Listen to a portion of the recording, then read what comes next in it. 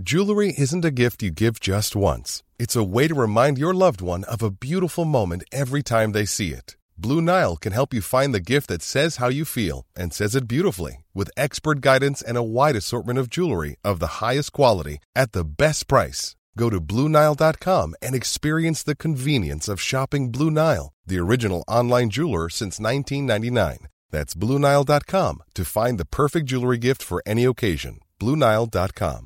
I'm Afua Hirsch. I'm Peter Frankopan. And in our podcast, Legacy, we explore the lives of some of the biggest characters in history. This season, we're exploring the life of Cleopatra. An iconic life full of romances, sieges, and tragedy. But who was the real Cleopatra? It feels like her story's been told by others with their own agenda for centuries. But her legacy is enduring, and so we're going to dive into how her story has evolved all the way up to today. I am so excited to talk about Cleopatra, Peter. Love Cleopatra. She is an icon. She's the most famous woman in antiquity. It's got to be up there with the most famous women of all time. But I think there's a huge gap between how familiar people are with the idea of her compared to what they actually know about her life and character. So for Pyramids, Cleopatra and Cleopatra's Nose, follow Legacy now wherever you get your podcasts. Or you can binge entire seasons early and ad-free on Wondery Plus. Hi everyone, welcome to Dan Snow's History. Today I'm talking to one of the world's most fluent and brilliant historians, Simon Sebag Montefiore, about a man who is one of history's true monsters, a man who may well be responsible for the death of more of his fellow human beings than anyone who has ever lived. Quite the record. I'm of course talking about Joseph Vissarionos Djougashvili. That's Georgian, so you'll forgive my pronunciation. He's better known to history, of course, as Joseph Vissarionovich Stalin. Stalin would climb the greasy pole or hack his way up the bloody ladder of Soviet politics to emerge as Lenin's heir in the 1920s.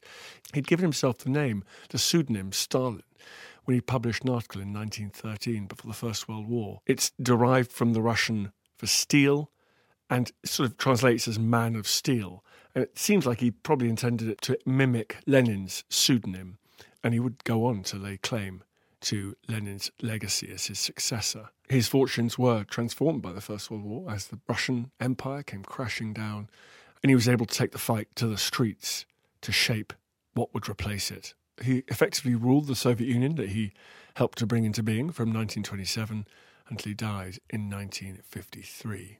His vicious repression, his destruction of entire classes of people within the Soviet Union, whether it's Ukrainians or land-holding kulak peasants, are infamous, are legendary, leading to the loss of millions of lives. His extreme insecurity and paranoia led him to initiate a series of purges that led to torture, exile, misery, and murder on a titanic scale.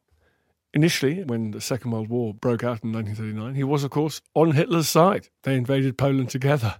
But 80 years ago this year, Hitler turned on his erstwhile ally, and Stalin became something of a hero in the West, as Winston Churchill and others embraced him as a fellow traveller in the battle against Nazism. In this podcast, we're actually not going to talk about his wartime leadership. So much to discuss with Simon.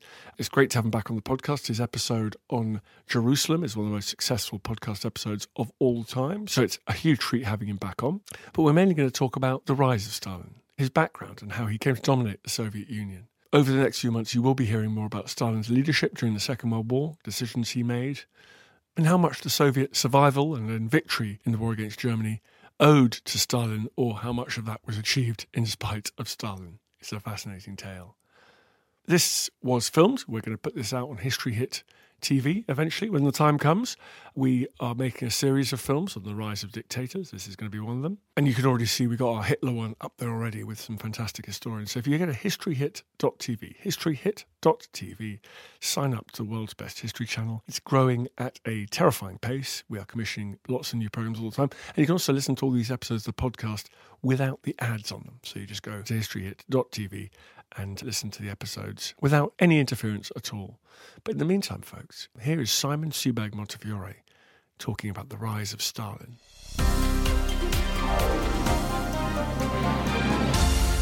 Simon, thanks very much for coming on the show. If we're looking at Stalin, your books, and I'm just seeing Stalin's name on these bookshelves, where do we start? Where's the starting point for his rise to supreme power? I mean, Stalin was formed by a series of events. I mean, first of all, he was formed by his education. As a priest, he learnt Russian in the seminary. He went there as the top choir boy with the most beautiful falsetto voice in the choir, which is quite a thought, isn't it? And of course, if he hadn't learned Russian, he was a Georgian, a cobbler's son from a small Georgian town, Gori. If he hadn't learned Russian and proper Russian there, he would never have been able to rule the Russian Empire. So that's one key moment. I think a second key moment is when he converted to Marxism and became a master of the underground life, the conspiratorial life, as you might think, as a sort of terrorist and revolutionary. You see, most of the Bolsheviks, most of the Social Democrats, they were very good at writing articles. They were all intellectuals and noblemen. Lenin called them the tea drinkers. They were very good at sitting in cafes and talking about themselves and correcting articles and having terrible feuds about ideology. Stalin could do that too because he'd had this good education, but he could also have people whacked. He could arrange a strike. He could arrange an assassination. He could set up a protection racket. He was a master of espionage and clandestine activity, so he could do both things. Not many of the top Bolsheviks could do both. And that's why, Lenin always said, when someone said, but he's had people killed, Lenin said, that's exactly the type we need.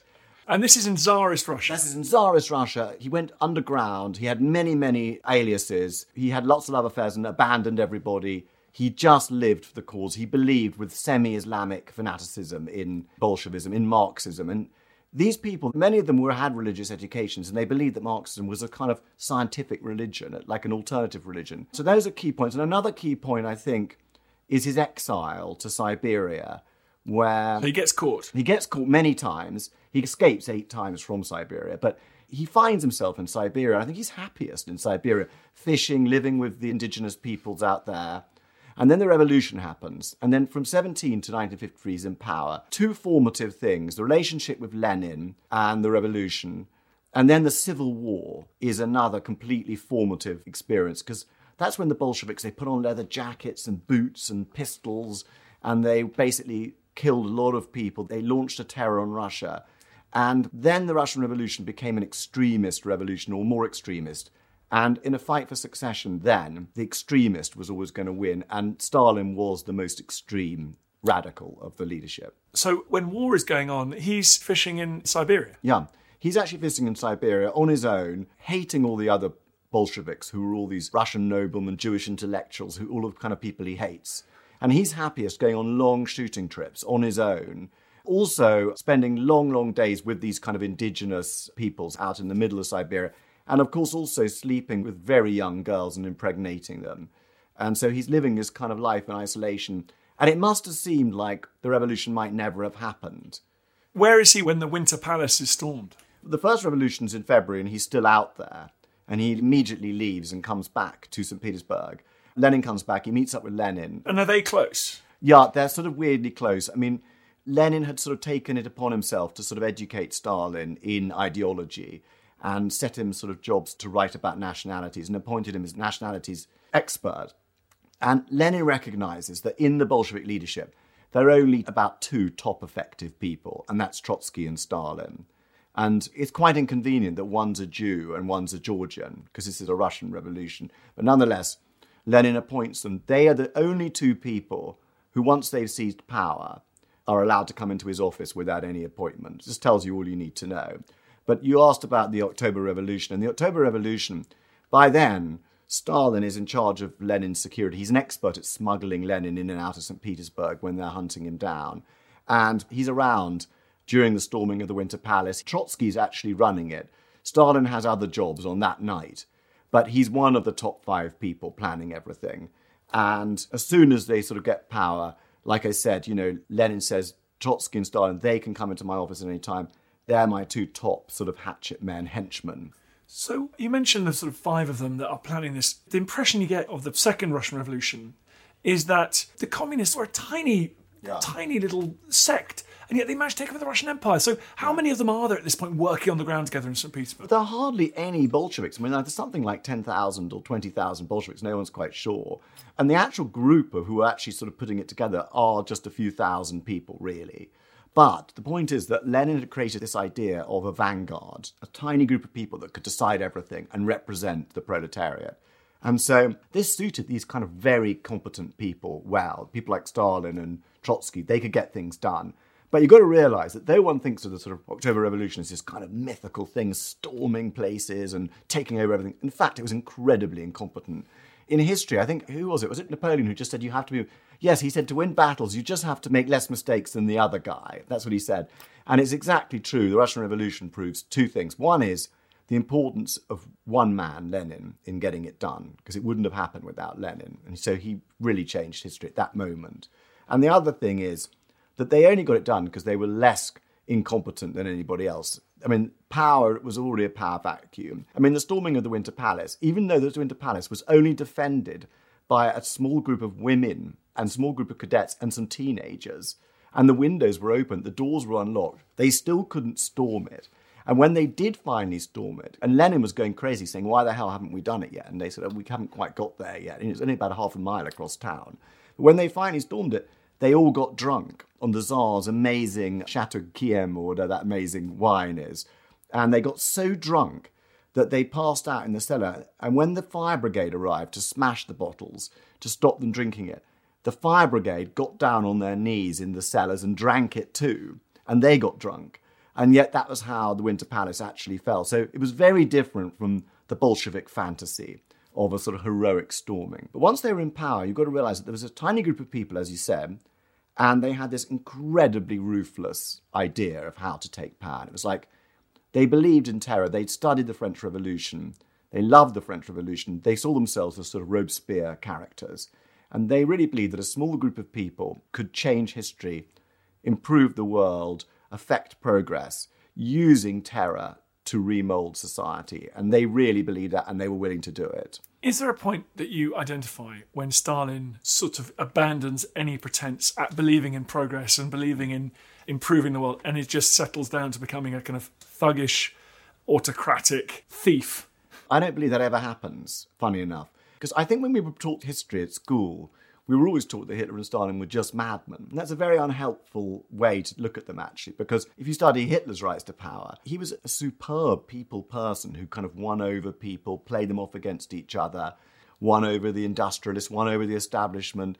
And in diplomacy, he was a very smooth diplomat when he wanted to be. Stalin, the same thing. I mean, he systematically organised to win power by charming people, by doing favours for people, by giving people apartments and cars, and the Communist Party, first of all. And once he was in power, he worked very hard with kind of on propaganda to promote himself in certain ways, that the man of great modesty.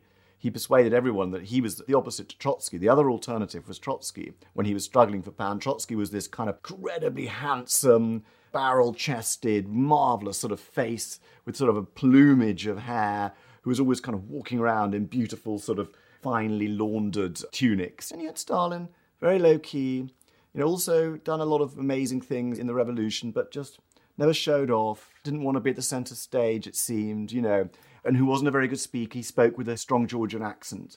He really promoted himself. So he was a brilliant people person. And when you read all the letters in the archives with him and all the top leadership, there are thousands of these letters, because it was just before telephones became totally secure and much more widely used. When you read all these letters, which he wrote by hand for hours, you can see he's flattering them, he's charming them, he's offering them things, he's persuading them. So that's one part of it. The other thing is he always believed in Marxism. Above everything, it was politics, politics, politics. He believed in Marxism. He believed that his destiny was to be the man who made Marxism successful in the world and the heir to Marx and Lenin. And he totally believed that. He believed there was no separation between himself and A, Marxism, but B, Russia. That was the other part of his kind of persona, because he was born a Georgian. It was the only time in world history that a Georgian could become leader of Russia, for various reasons, because of the internationalism of Marxism, and also just because of the sort of extreme situation that Russia had been destroyed, it was being rebuilt. 30 years later, 20 years later, he wouldn't have become leader. He'd have died as a tramp in Georgia, as would Hitler at any other moment in history. Because all of history is just this kind of moment, isn't it? This fusion of kind of moment, personality and opportunity. So Stalin, I think he always believed in Marxism. So Lenin's in charge. The Civil War breaks out almost immediately. Yeah. What does Stalin do during the Civil War? Well, in the Civil War, he's both a huge pain to Lenin, because he's constantly refuses to take orders from anybody, including Lenin. He's the sort of person that never takes orders from anybody. He has to be master of everything. But at the same time, he's extremely effective at, if you send him to a town, telling him to stop the rot, take control, find enemies, that sort of thing. He's useful at that. He goes down there, he becomes friends with the army commanders, all great enemies with them, but often friends. He creates his own coterie. He executes enormous numbers of people who may or may not be enemies. So he's actually the perfect person for this war. And it's an incredibly brutal war. I mean, something like 10 million people die in it. And what its real effect is on Russia is that it brutalizes the Bolshevik party, so that the people who do well, the people who get confidence, the people who get power, are these really tough working-class commissars, not particularly the sort of old tea-drinking intellectuals. And so Stalin gathers around himself a kind of coterie of these really tough, and you've seen pictures of them all. They're in tunics, they're in boots up to their knees, they have pistols, the leather jackets, all that sort of thing. Those are the people who now take over Russia, and they are kind of blooded by this, and they're used to executing huge numbers of people. This becomes very useful later in the 20s when they start to collectivise and they start the terror. Stalin's terror in the 1930s, jumping ahead a little bit, is literally like a fusion. It's like half civil war and half the strange conspiratorial world that Stalin had existed in before the revolution as an undercover conspirator who trusted no one, where everyone was a traitor, everyone was betraying everyone was talking to the secret police, you couldn't trust anybody. And those two kind of worlds fused in the terror. To go back to your original, where we started with this, the formation of Stalin, those are the things that formed him. You listen to Dan Snow's History. We've got more on the rise of Stalin after this. Hi, I'm Susanna Lipscomb, and in my new podcast, Not Just the Tudors, I'll be talking about everything from Aztecs to witches, Belethgeth to Shakespeare, Mughal India to the Mayflower. Not, in other words, just the Tudors, but most definitely also the Tudors. Subscribe to Not Just the Tudors from History Hit, wherever you get your podcasts.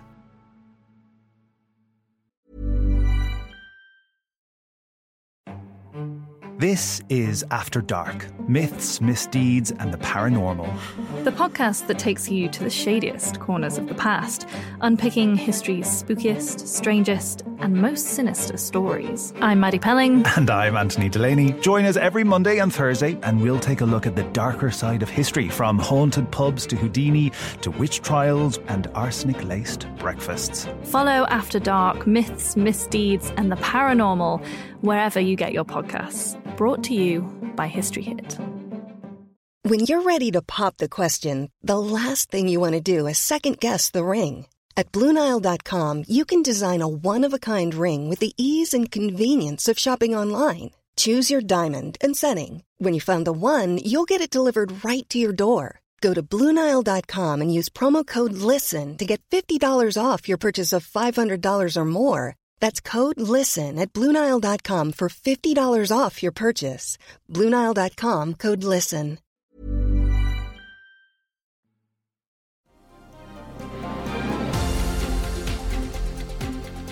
What stage does the succession become an issue? Well, very soon, because there's an attempted assassination of Lenin very early on, and Lenin is then quite sort of damaged in his health.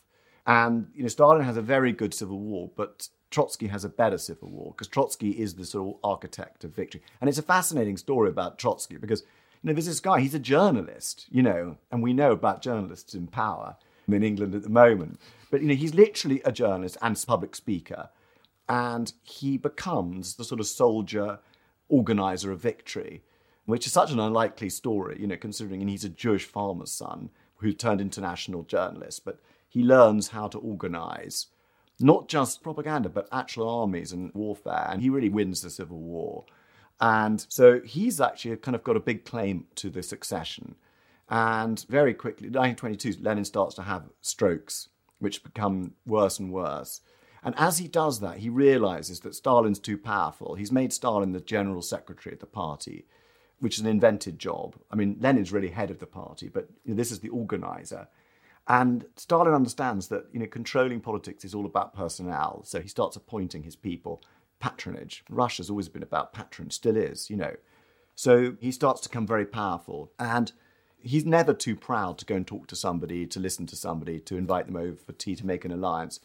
Well, on the other hand, you've got this Trotsky, this kind of flamboyant Jewish President Jews are very suspicious people to Russians. There's still a strong strain of anti-Semitism, even in the Bolshevik Party, which is supposed to be so anti that sort of thing. So Stalin builds a party, and Trotsky just builds his own profile and is too arrogant, really, to build one. And so when it comes to Lenin's death, Lenin dies knowing that Stalin has got too far ahead and that Trotsky, he tries to sort of bring back Trotsky. It's too late, really. And he knows that it's going to be a fight for the succession between those two. Who does Lenin want to succeed him? No one. Because like all great leaders, Mrs. Thatcher, Tony Blair, anyone else you care to mention in history, they don't think anyone's good enough to succeed them. And so they want a collective leadership. They want someone who's not going to be as important as they are, who's not going to be as great as they are, because they believe there is no one as great as they are.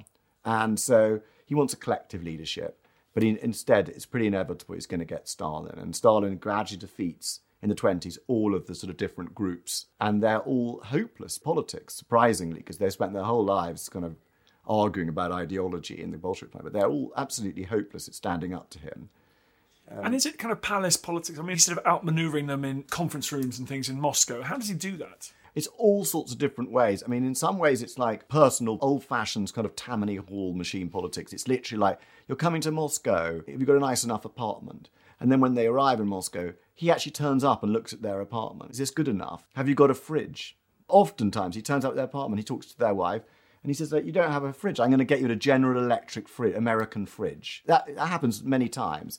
Or have you got the right cars? Let me get you a Packard. You know, this sort of thing. So he takes great trouble. Some of it's just machine politics. Some of it is real ideological politics. He backs Bukharin at one point against Trotsky, against Zinoviev, against the left. But actually, he's a real leftist. And in the end, he follows leftist policy. He says this has got to be a real revolution. We've got to collectivise. We've got to industrialise. And some of it is just sort of dirty tricks. You know, it's bugging people's phones.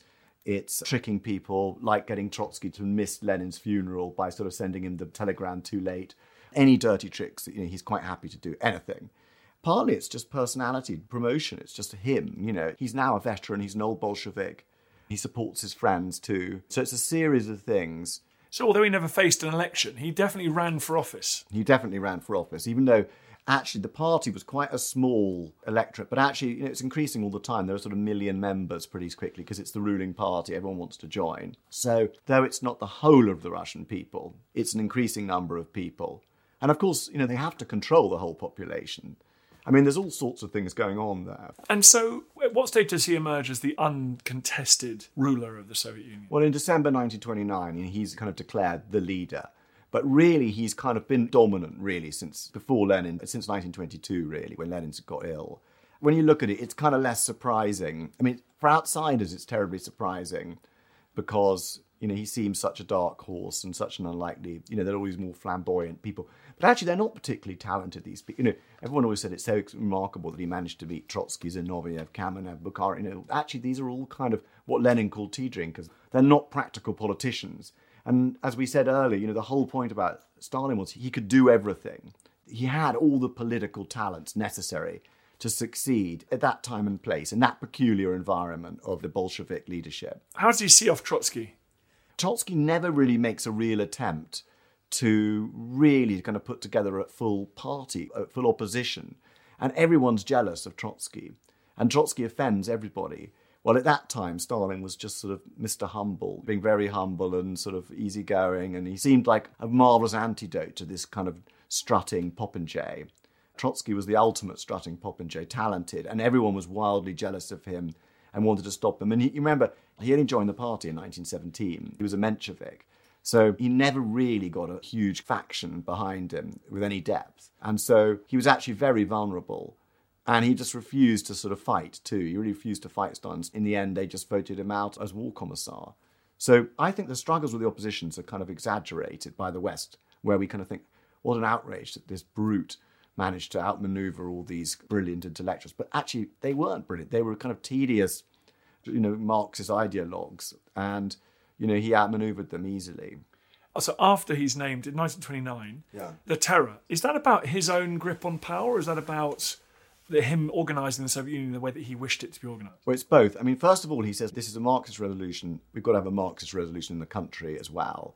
So he organises collectivisation, which is really a war on the peasantry. And they don't care who dies. They send people from the towns, like armed people who look for grain, try and destroy kind of better off peasants, the kulaks. And they form these huge collective farms, which are actually extremely inefficient, but nonetheless, they do it. And it's a kind of war on the countryside. Peasants who resist, peasants who destroy their own grain and stuff, they just let them starve. 10 million people die. And if anyone else had been in power, I think the Soviet Union would have broken up. But in 1932, Stalin held it together. And then there was industrialization. And this too is remarkable. If you think in World War II, in 1942, when you think of Russia as in complete collapse, actually outproduced Germany completely. So what they did, the costs were unacceptable. The death toll, the terror, everything was horrible. The numbers, 20 million people, something like that. But what they achieved was astonishingly effective.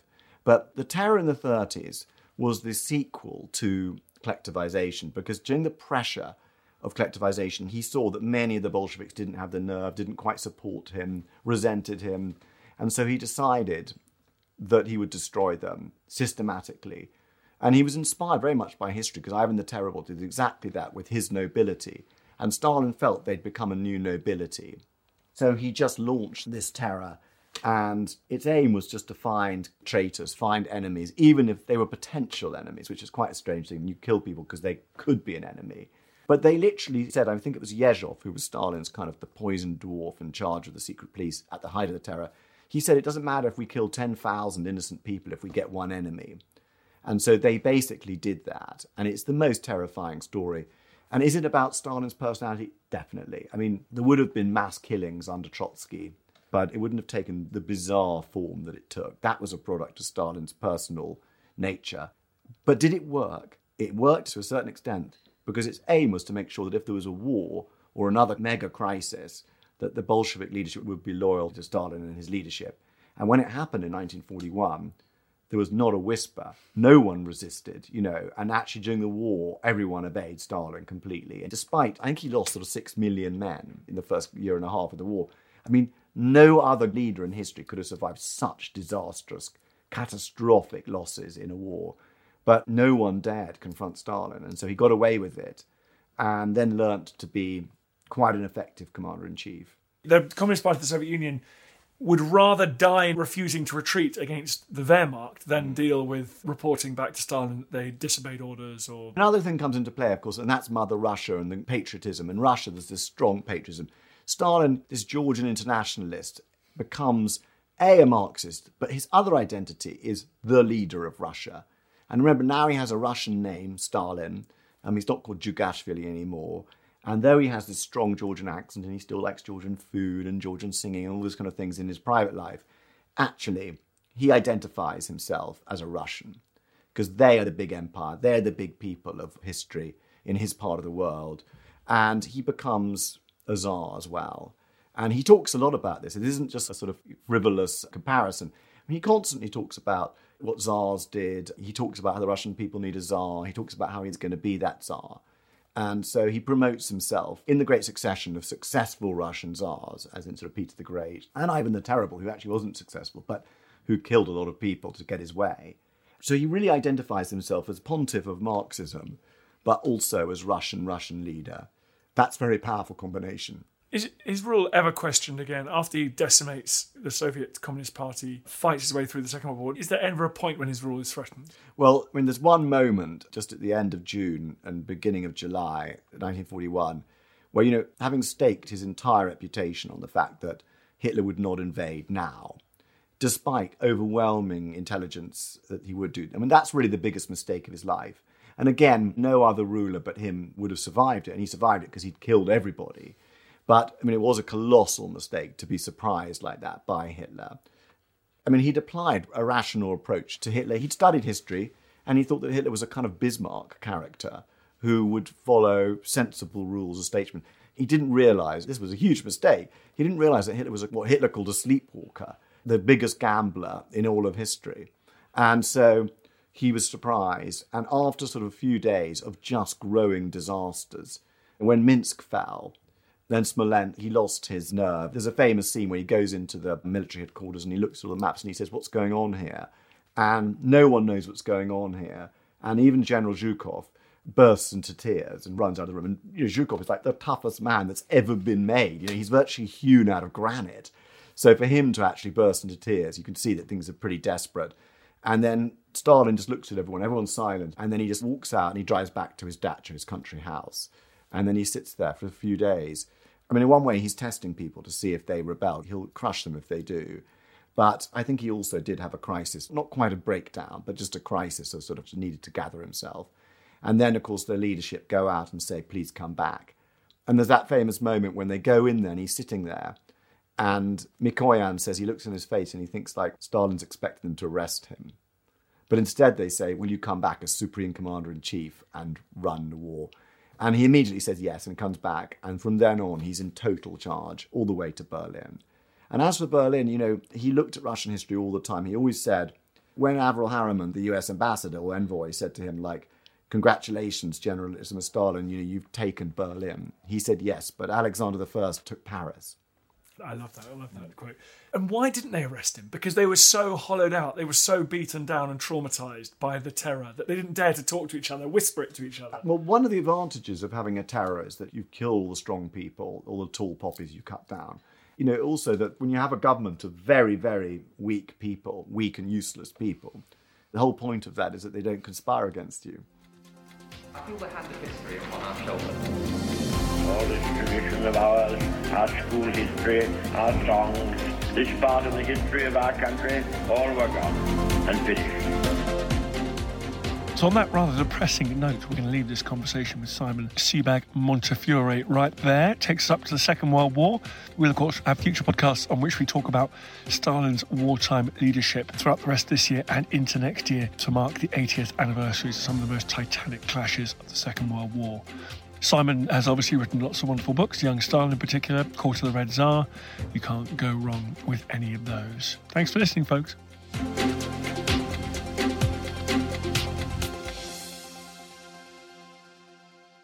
Thanks, folks. You've made it to the end of another episode. Congratulations. Well done, you. I hope you're not fast asleep. If you did fancy supporting everything we do here at History Hit, we'd love it if you would go and wherever you get these pods, give it a little rating, 5 stars or its equivalent. A review would be great. Thank you very much indeed. That really does make a huge difference. It's one of the funny things the algorithm loves to take into account. So please head over there and do that. It can seem like a small thing, but actually it's kind of a big deal for us, so I really appreciate it. See you next time. Thank you for listening to this episode of Dan Snow's History Hit. Please follow this show wherever you get your podcasts. It really helps us and you'll be doing us a big favour. Don't forget you can also listen to all of these podcasts ad-free and watch hundreds of TV documentaries when you subscribe at historyhit.com/subscribe. As a special gift, you can also get your first 3 months for just £1 a month when you use code DANSNOW at checkout.